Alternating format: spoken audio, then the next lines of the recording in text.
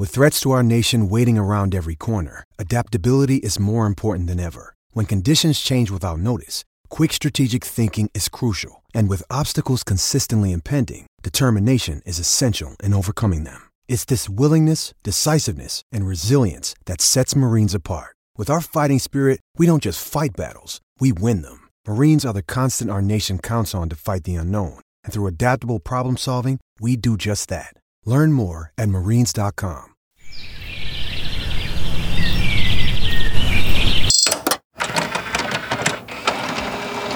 Don't be picky, just be happy with this quickie.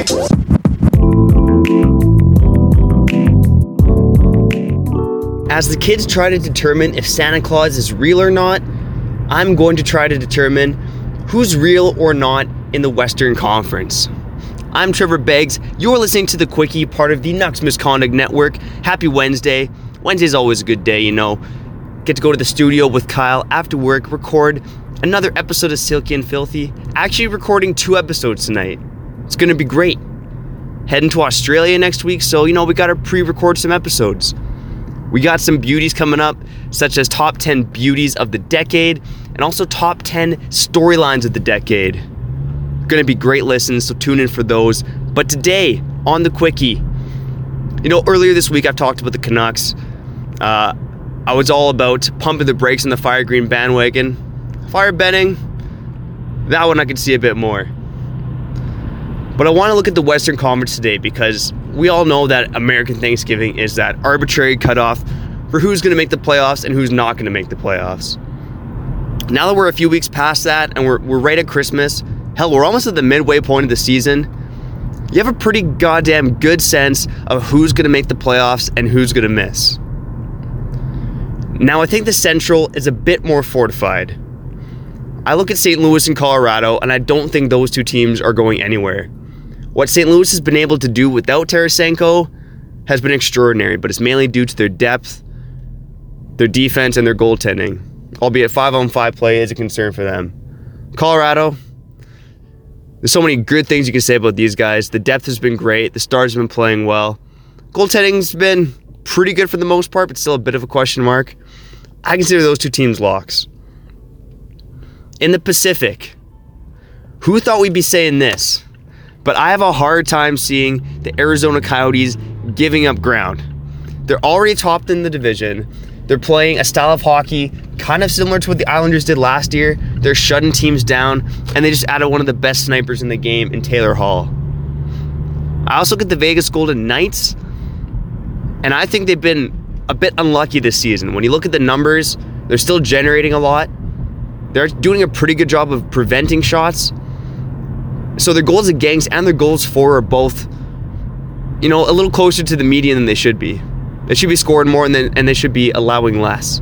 They're going to keep climbing. I would say they're an absolute lock to finish top 2 in the division. That gives you 4 teams right there. So who are the other 4 teams that are going to make it? In the Central, I still look at Dallas and even the Nashville Predators. Yes, I know they've struggled.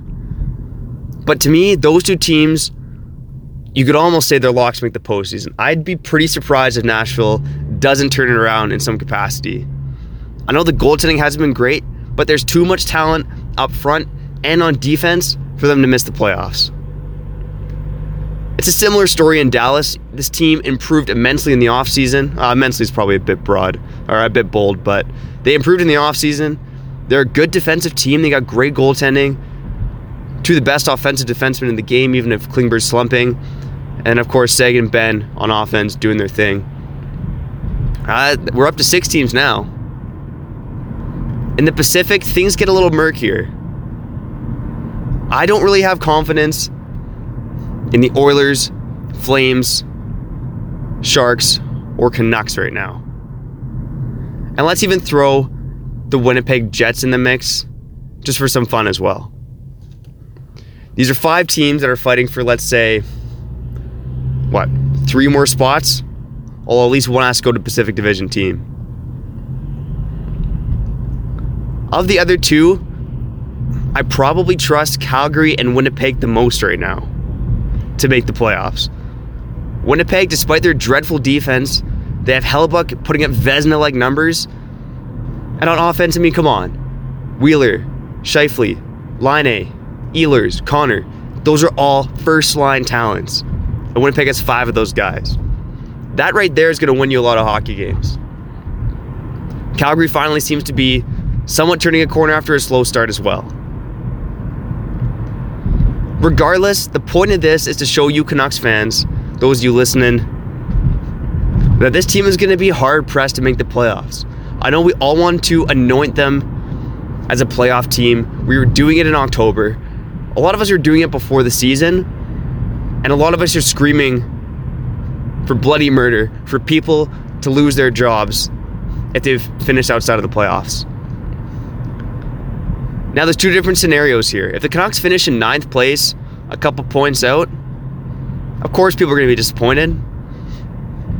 But realistically, you'd be looking at a team that improved by 10 points. If they finish with around 81 points like they did last year, then let's start calling for heads.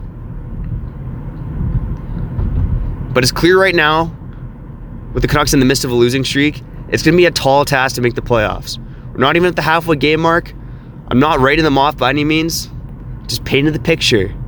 The beautiful Bob Ross-like picture for you Canuck fans. Thanks for listening to The Quickie. Keep listening to the Nucks Misconduct Network. Got 3 shows, a 4th coming up. Just one swipe, one tap to make your hockey life a little bit better. I'm out. Peace.